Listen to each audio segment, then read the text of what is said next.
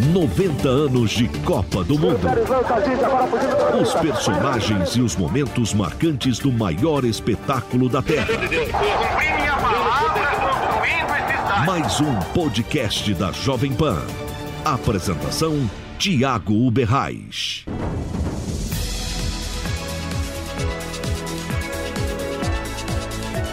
Olá, bem-vindo a 90 anos de Copa. Nesse episódio, a nossa viagem é pelo Oriente. A primeira vez em que dois países sediaram juntos o Mundial.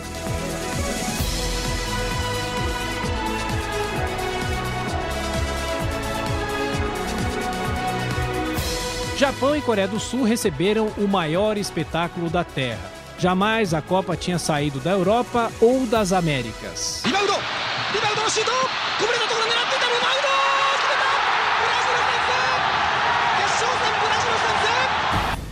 Depois da derrota em 98, Ronaldo travou uma batalha pessoal e uma longa jornada até chegar à Copa de 2002.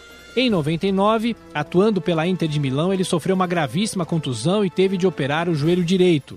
No ano seguinte, depois de 5 meses sem jogar, o craque rompeu o tendão em uma partida contra a Lazio.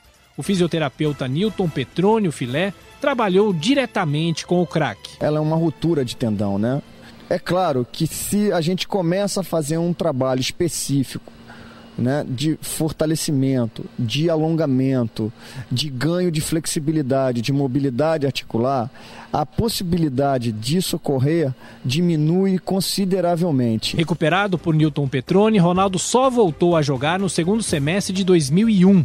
Já a seleção brasileira, depois da saída de Zagallo, teve 4 treinadores: Luxemburgo, Candinho, Leão e Luiz Felipe Scolari. É uma seleção de jogadores experientes que não vão revidar alguma coisa, que não cometam exageros, mas que também não sejam bobos. Anjinho só no céu. Com o Felipão, o Brasil foi para o outro lado do mundo tentar o inédito pentacampeonato. A Jovem Pan estava lá com Vanderlei Nogueira. Oi, Tiago. É um prazer estar com você mais uma vez. Não houve um acordo entre a Jovem Pan e a Globo, naquela época, para a transmissão dos jogos do Campeonato Mundial. E aí, a rádio não podia transmitir. Mas tinha que criar alguma coisa, dar uma grande sacada. Não podia deixar os ouvintes sem informações, sem comentários. E o seu Tuta teve uma grande ideia. Ele disse, horas depois do acordo não firmado, já que nós não vamos transmitir as partidas, disse o seu Tuta, vamos oferecer ao público a opinião, muita opinião e informação. Aí ele perguntou naquele momento, quem deveria estar na Copa e não está? Tiago, naquele momento você lembra, e você conhece bem a história, o nome que estava muito discutido naquele momento pela não convocação era o nome do Romário. Aí quando a gente falou que o Romário deveria estar na Copa, pelo menos é o que o povo pensa, aquelas discussões quando se convoca e quando não se convoca. Então vamos contratar o Romário, disse o seu Tuta. Confesso que eu tomei um susto, viu, Tiago e amigos que nos acompanham. E contratamos o Romário para fazer comentários diários. E aí o seu Tuta se entusiasmou, embalou. Vamos contratar um time inteiro.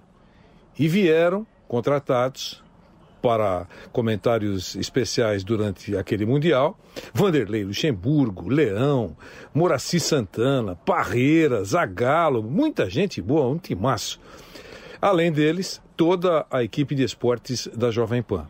Claro, isso incomodou algumas emissoras e também a detentora de direitos de transmissão. Mas a Jovem Pan não infringiu nada. Na verdade, deu uma grande sacada. A bola rolava e esse timaço ia conversando, comentando, como se estivessem numa grande sala assistindo uma partida de futebol. E além disso, tinha feito a campanha, tempos antes, assista pela TV Globo e ouça pela Jovem Pan. E foi assim, o tempo todo, grande audiência, os ouvintes acompanhavam o que os comentaristas convidados tinham para dizer, e as opiniões de toda a equipe de esportes da Jovem Pan. E foi um grande sucesso, Tiago, grande sucesso comercial também, isso é extremamente importante. Tinha o fuso horário, Japão e Coreia, né, 12 horas, e isso complicava muito, claro, sem dúvida. O fuso é um efeito complicador nesse tipo de transmissão. E durante o dia, a Jovem Pan reapresentava os comentários dessa turma toda e, é claro, a repercussão era grande na mídia impressa também. Montado todo o esquema aqui no Brasil, a Jovem Pan precisava de uma ponta de lança na Ásia, como definiu naquele momento o seu Tuta. E eu fui escalado por ele para ir para lá, sozinho, sem credencial oficial e com a missão de trazer informações. Claro, eu não podia entrar naquilo que é definido como território FIFA, mas a rua é livre, né? Até consegui assistir alguns treinamentos, ou quase todos os treinamentos, os deslocamentos da seleção brasileira. Nesses lugares eu não podia agir. Lá era território FIFA, mas só neles. Os astros, você sabe, às vezes nos ajudam, conspiram a favor. A seleção brasileira foi para o hotel onde eu estava como hóspede, em Ulsan. E vários jogadores souberam da minha dificuldade e iam no meu quarto fora de hora, alguns até na madrugada, né? Foi uma coisa muito bacana, muito legal naquele momento, foi emocionante mesmo. Vários jogadores souberam das dificuldades e resolveram ajudar. Foi muito bom. As entrevistas coletivas do Filipão eram no salão do hotel. Aquelas entrevistas que antecedem as partidas. Foi outra coisa que funcionou muito legal, porque não era território FIFA. E a Jovem Pan transmitiu as 7 entrevistas que antecederam os Jogos da Copa do Mundo de 2002. Transmitiu inteiramente. 1 hora, Tiago, no Jornal da Manhã, era o Joseval Peixoto que comandava o Jornal da Manhã, hoje comandado por você. O Joseval abria com aquela voz linda, vamos ao Mundial, me chamava e eu entrava e transmitia a entrevista inteira para o Rádio do Brasil. Foi assim o tempo todo, até o final, com o Brasil campeão. A Jovem Pan mostrou tudo, além de muita coisa boa da Coreia e do Japão. Nós todos consideramos uma cobertura histórica pela dificuldade e pela grande criatividade da Jovem Pan, Tiago. 3 de junho de 2002, o Brasil estreou em Ulsan, na Coreia, e venceu a Turquia de virada por 2-1. Ronaldo e Rivaldo balançaram as redes.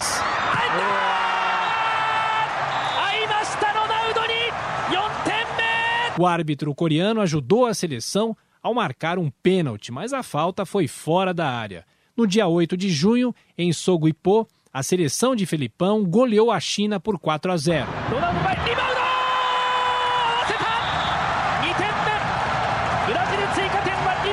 Os gols foram marcados por Roberto Carlos, Rivaldo, Ronaldinho Gaúcho e Ronaldo. Já classificada, a seleção derrotou a Costa Rica por 5-2 no dia 13, em Suwon. 개인기 드리블. 직선 좋아요. 들어갑니다. 자, 여기서 호나우도 슛! 끝나기 직전 패스가 그것이 이제 히바우드 선수 왼발에 걸리면서 바로 크로스로. Desde a final da Copa de 58, a seleção não marcava 5 gols em um jogo de Mundial. Ronaldo 2 vezes, Edmilson, Rivaldo e Júnior balançaram as redes. Depois, os brasileiros viajaram para Kobe, no Japão. Começava o mata-mata. 17 de junho, duelo contra a Bélgica, 2-0.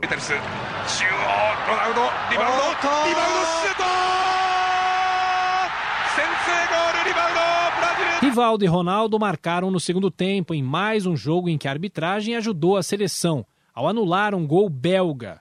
Em entrevista para o site do Palmeiras, o goleiro Marcos, o São Marcos, destacou que aquela partida foi a melhor dele na Copa do Mundo. O jogo contra a Bélgica teve muito mais defesa difícil, assim, mas claro que a importância de uma final é diferente, né? Mas eu estava muito bem condicionado, para o Cidelli estava voando, queria muito ganhar, estava muito concentrado. E o melhor de tudo, eu tinha um time que ajudava também, né? Eu sabia que se a gente não tomasse gol, a gente ia fazer alguma coisa lá. A gente praticamente todos os jogos fez gol, né? Em 21 de junho de 2002, na cidade japonesa de Shizuoka, a seleção passou pela Inglaterra de virada, 2-1, e garantiu a vaga nas semifinais. Rivaldo empatou ainda no primeiro tempo e logo aos 5 da etapa final, Ronaldinho Gaúcho cobrou uma falta e surpreendeu o goleiro Seaman. 길게! 들어갔어요. 자, Mas Ronaldinho Gaúcho foi expulso por uma entrada violenta e a seleção passou um sufoco para garantir o resultado.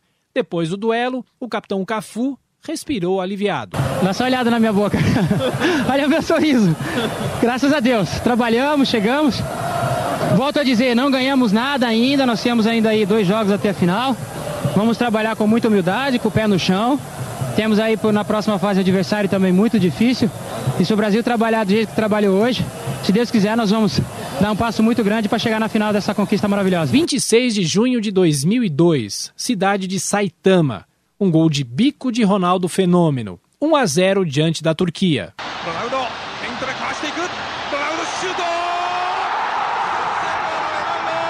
Depois de passar pelos turcos novamente na Copa, a seleção carimbou o passaporte para a decisão. 3ª final seguida do Brasil. Yokohama, 30 de junho de 2002. No primeiro Mundial do século XXI, os grandes vencedores do século XX estavam em campo. E um duelo até então inédito contra a Alemanha.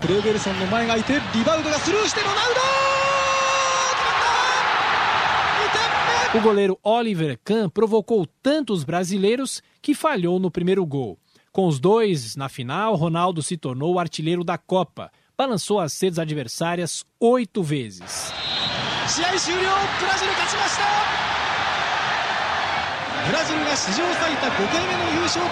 Com brilho nos olhos, o capitão Cafu ergueu a taça, repetindo Ideraldo Luiz Bellini, Mauro Ramos de Oliveira, Carlos Alberto Torres e Dunga. Já o técnico Luiz Felipe Scolari, sempre comedido, exaltava o melhor futebol do mundo. A gente não mede o que a gente está sentindo, o que a gente vive nesse momento é o que está vivendo o povo no Brasil. A alegria de ver novamente a seleção brasileira campeã do mundo. E saber que a gente fez um bom trabalho, saber que a gente teve a condição de chegar à final, vencer essa final. É histórico para o Brasil, 7 vitórias, isso é um feito. E nós participamos. O que nós queríamos, o que a gente imaginava quando assumiu de técnico da seleção, foi concluído. Depois de Luiz Felipe Scolari, a presença de um campeão do mundo aqui no podcast 90 anos de Copa, nosso colega e amigo de Jovem Pan. Salve, Vampeta! Tiago, é uma honra estar falando com você, meu companheiro aí de trabalho, uma das melhores pessoas que tem na Jovem Pan. Pode mandar bala, tamo junto. O que aquela seleção representa pra você na sua carreira, hein, Vamp? Tiago, e é uma Copa do Mundo, né? Principalmente naquela Copa do Mundo de 2002, onde as posições eram bem disputadas, né? Eu tive a oportunidade de 18 jogos nas eliminatórias, eu jogar entre 15 a 16 jogos, acho que precisamente 15, né? E você vê que jogadores tão importantes como Edmundo, Romário, né? Juninho Pernambucano, Euler, Viola, ficaram de fora, né? Tinha Elber, Sonianos, quer dizer, era uma disputa, principalmente no ataque, muito grande, né? E é o sonho de todo atleta ir uma Copa do Mundo e voltar campeão. Você mesmo fala, né? De 70 para 94, o Brasil ficou praticamente 24 anos sem ganhar uma Copa do Mundo. Ganha em 94, volta a ser vice em 98 e retorna ao título em 2002. Então, para ser campeão do mundo, a gente sonha primeiro em virar um atleta profissional de futebol. Daqui a pouco você sonha em jogar um time grande, chegar à seleção e uma Copa do Mundo. Aí você vai a essa Copa do Mundo, onde no Brasil só vale se for ser campeão, né? Ninguém no Brasil aceita ser segundo, principalmente seleção brasileira. Então marca, né? Como um dos campeões mundiais, que não são muitos, né? No Brasil, se você pegar hoje em vida, eu acho que não dá 60 jogadores ou 50 em vida, porque há bicampeões mundiais, a tri, né? O Cafu é bi, Pelé é tri, os que estão em vida ainda, eu acho que não dá em torno de 50. É uma coisa que representa o país e bem, né? Eu, quando eu joguei fora do país, todo mundo fala do futebol brasileiro, Amazônia, Copacabana, Carnaval, e eu, graças a Deus, faço parte dessa história de ser campeão mundial com a camisa da seleção. Muito se fala da tal da família Filipão, né? A união dos jogadores, claro que tem muita vaidade em qualquer lugar, em qualquer empresa, em qualquer meio social existe muita vaidade, mas aquela era uma seleção, como se dizia muito na época, uma seleção fechada, em que os jogadores estavam mais unidos do que nunca. Que história é essa de família da seleção, família do Filipão? Como é que ele preparava aquela seleção? Como é que vocês se uniam? Tem isso tudo, né? Por exemplo, você já começa a plantar a sua ida à Copa pelas eliminatórias, né? Então tem muito aquele negócio da família escolar, talvez seja mais por um programa que tinha na Globo, acho que com Cacete e Planeta na época, né? O Bussunda falava da família escolar, família Filipão. Eu lembro bem que para essa Copa do Mundo passou de treinador o Luxemburgo, Leão, Candinho e Filipão, 4 treinadores, né? E eu que, como eu contei aqui para você, que eu joguei em torno de 15 com esses 4 treinadores, por exemplo, eu pouco joguei nas eliminatórias com o Kaká. O Kaká quase não jogou, o Ronaldo Fenômeno não jogou, o Anderson Polga, o Gilberto Silva, vários jogadores não jogaram, não fizeram parte das eliminatórias e foram na Copa do Mundo. Eram 4 individuais, onde todo mundo se respeitava. Se fosse para ter rivalidade, né, tinha praticamente dos 23, tinham 8 ou 12 jogadores que faziam parte de Corinthians e São Paulo e Palmeiras, uns 15 no total, né? Você vai pegar ali na Copa do Mundo, eu, Luizão, Dida, Ricardinho e Edilson jogamos juntos no Corinthians. Necessariamente, quando a gente foi à Copa do Mundo, nós todos não éramos atletas do Corinthians, o Luizão era do Grêmio, o Edilson do Cruzeiro, eu, Ricardinho e Dida do Corinthians. Você vai pegar o Belete, Kaká, Juninho Paulista, Rogério Ceni, atletas que eram do São Paulo. Você vai pegar o Roque Júnior, né, o Marcos, atletas que eram do Palmeiras. Né? Eu lembro bem que dos 23, 12 atuavam no país, aqui no Brasil, e 11 jogavam fora. Eram 4 individuais, mas todo mundo se respeitava e tem uma amizade até hoje tão grande. Hoje tem até o grupo, né? Hoje só não participam o Ronaldo, o Rogério Ceni e o Ronaldinho Gaúcho. Mas todos nós estava todo mundo bem. Quando alguém estava meio chateado, era 4 individuais, ia para o seu quarto, mas a união prevaleceu sempre. Eu não sei se foi das seleções aqui teve a maior amizade e tudo, mas não teve uma confusão durante a Copa do Mundo, nenhum incidente, né? Eu não sei como era o grupo de 58 em termos de amizade, 62, 70 e 94, mas eu posso dizer que em 2002, se teve um incidentezinho, foi um jogo que o Luizão achou que ia entrar no lugar do Ronaldo contra a Inglaterra, porque o Ronaldinho Gaúcho foi expulso, e o Filipão botou Edilson sabiamente, né? Tirou o Ronaldo Fenômeno e botou Edilson para ficar correndo em cima dos zagueiros, né, ingleses. Foi só isso que houve mesmo durante a Copa. Eu lembro que o Filipão chamou o Luizão a atenção.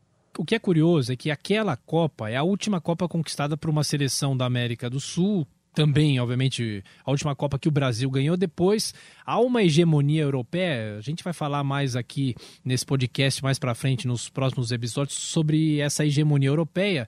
De 2006 até agora, 2018, só europeu ganha a Copa do Mundo. Aquela seleção de 2002, teve a seleção de 2006, que era aquela história do quadrado mágico, com grandes jogadores também, mas foi praticamente a última grande geração de craques do Brasil, ou você acha que nós tivemos outros craques que vieram, mas não tiveram sorte na Copa do Mundo? Eu acho que depois de 2002, a seleção que podia, olhando as seleções brasileiras, os atletas, que podia conquistar seria 2006, onde você tem o Ronaldo, Ronaldinho, Kaká e Adriano, né? E dificilmente vai ter um quadrado mágico desse aí, né? Não foi assim em 2010, tão pouco em 2014, tão pouco em 2018, né? Eu acho que vai ser difícil para o Brasil daqui para frente, ou uma seleção sul-americana, né? E principalmente depois que o Messi parar de tirar aí os títulos da mão dos europeus.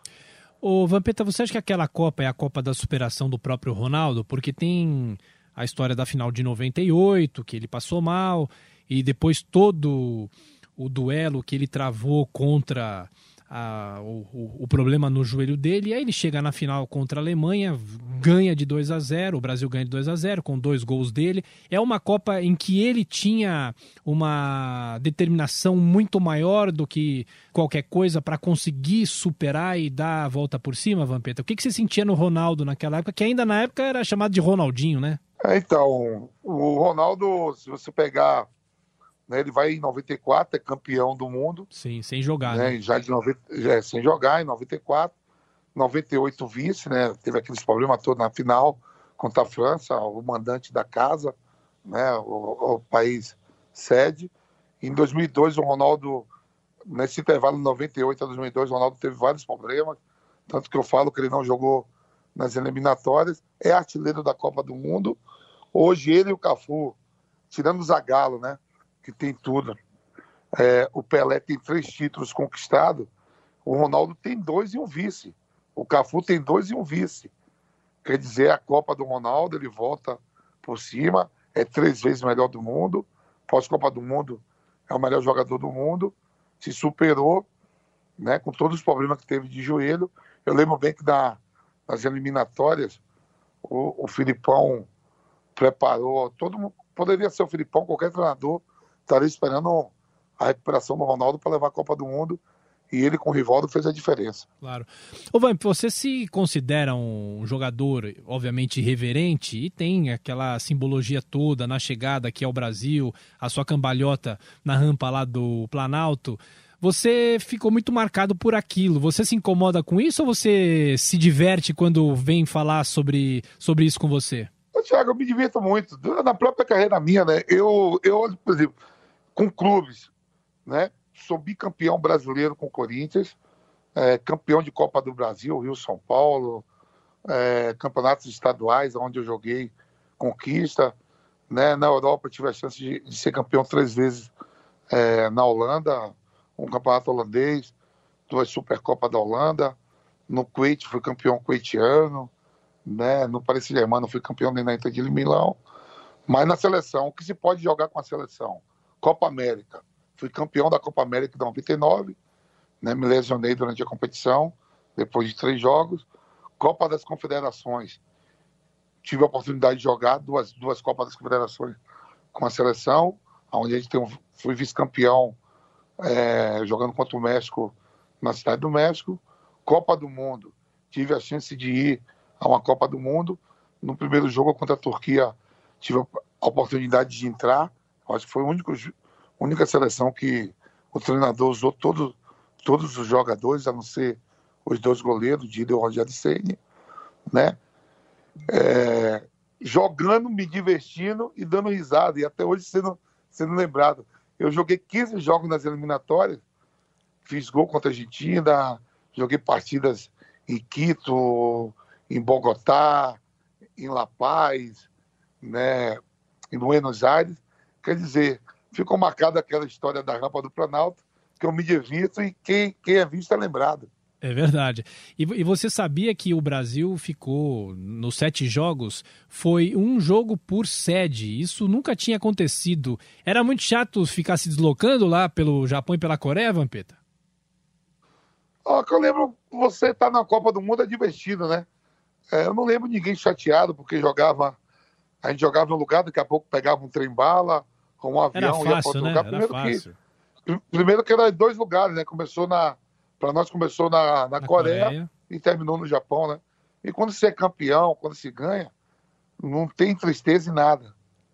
E pra gente fechar, eu não ia deixar de perder a chance de pedir para você contar uma história engraçada da Copa de 2002, ou envolvendo você, ou envolvendo qualquer outro jogador. Se não puder dizer o nome do jogador, não diga, mas uma história que te chama a atenção, que é engraçada, que faz com que as pessoas deem um pouco de risada, Vampeta.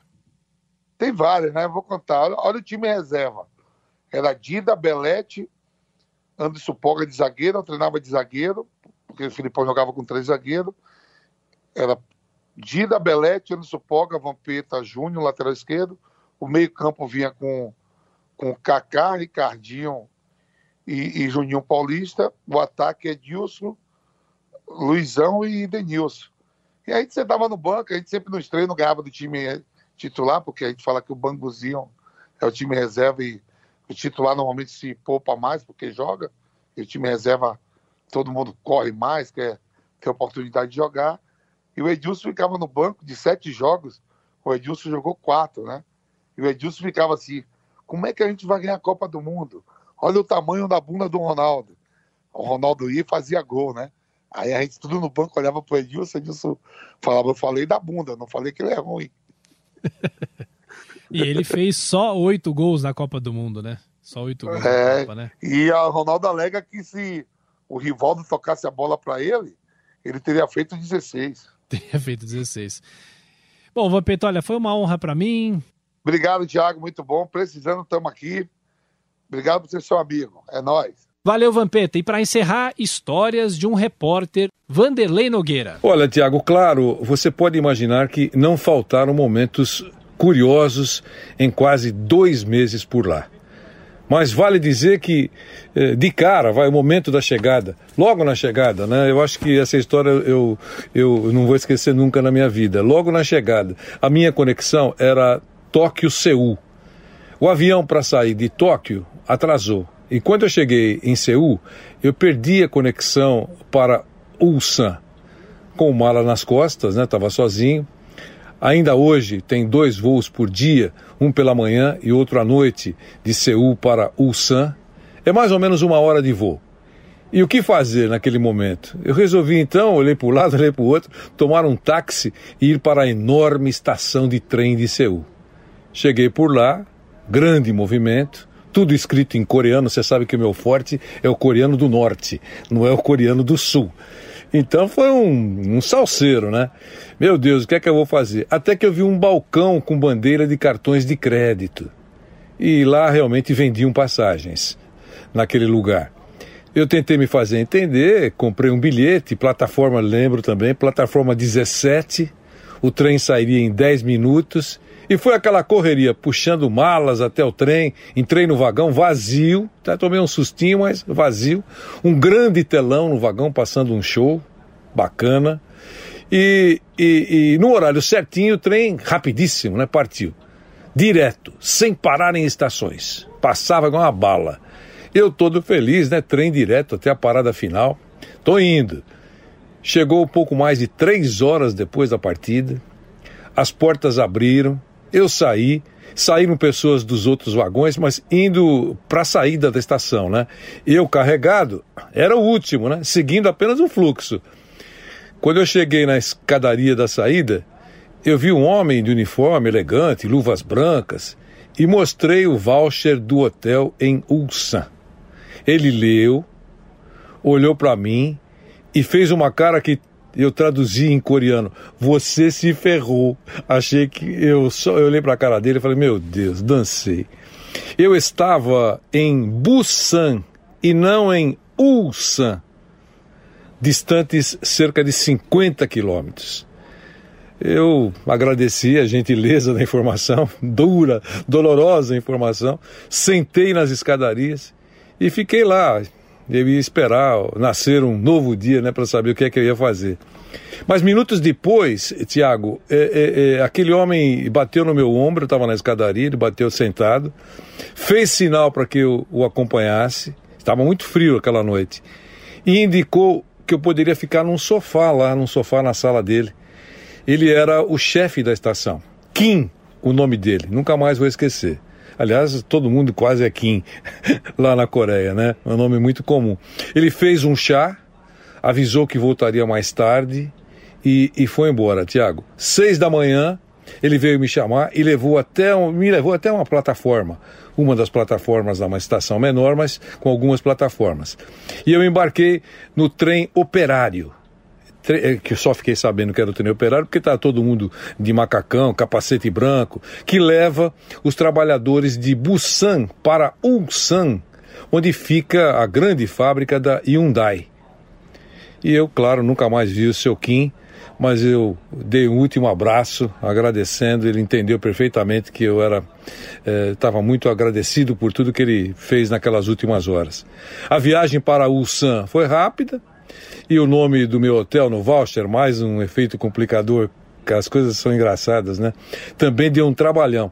Eu tomei um táxi e mostrei o voucher, né? Porque eu queria ir para aquele hotel. O motorista perguntou, conseguiu fazer com que eu entendesse, perguntou qual deles?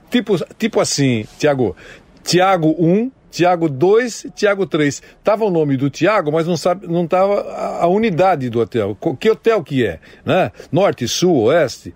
Nem preciso dizer para você que o meu era o último, né?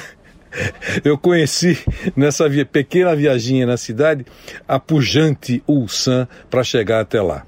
Olha, Tiago, resultado final de toda essa nossa conversa aqui foi uma cobertura inesquecível e emocionante, meu amigo.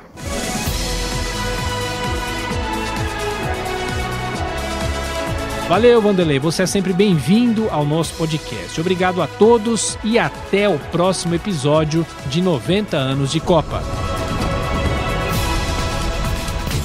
90 anos de Copa do Mundo. Os personagens e os momentos marcantes do maior espetáculo da Terra. Mais um podcast da Jovem Pan. Apresentação: Tiago Uberrais.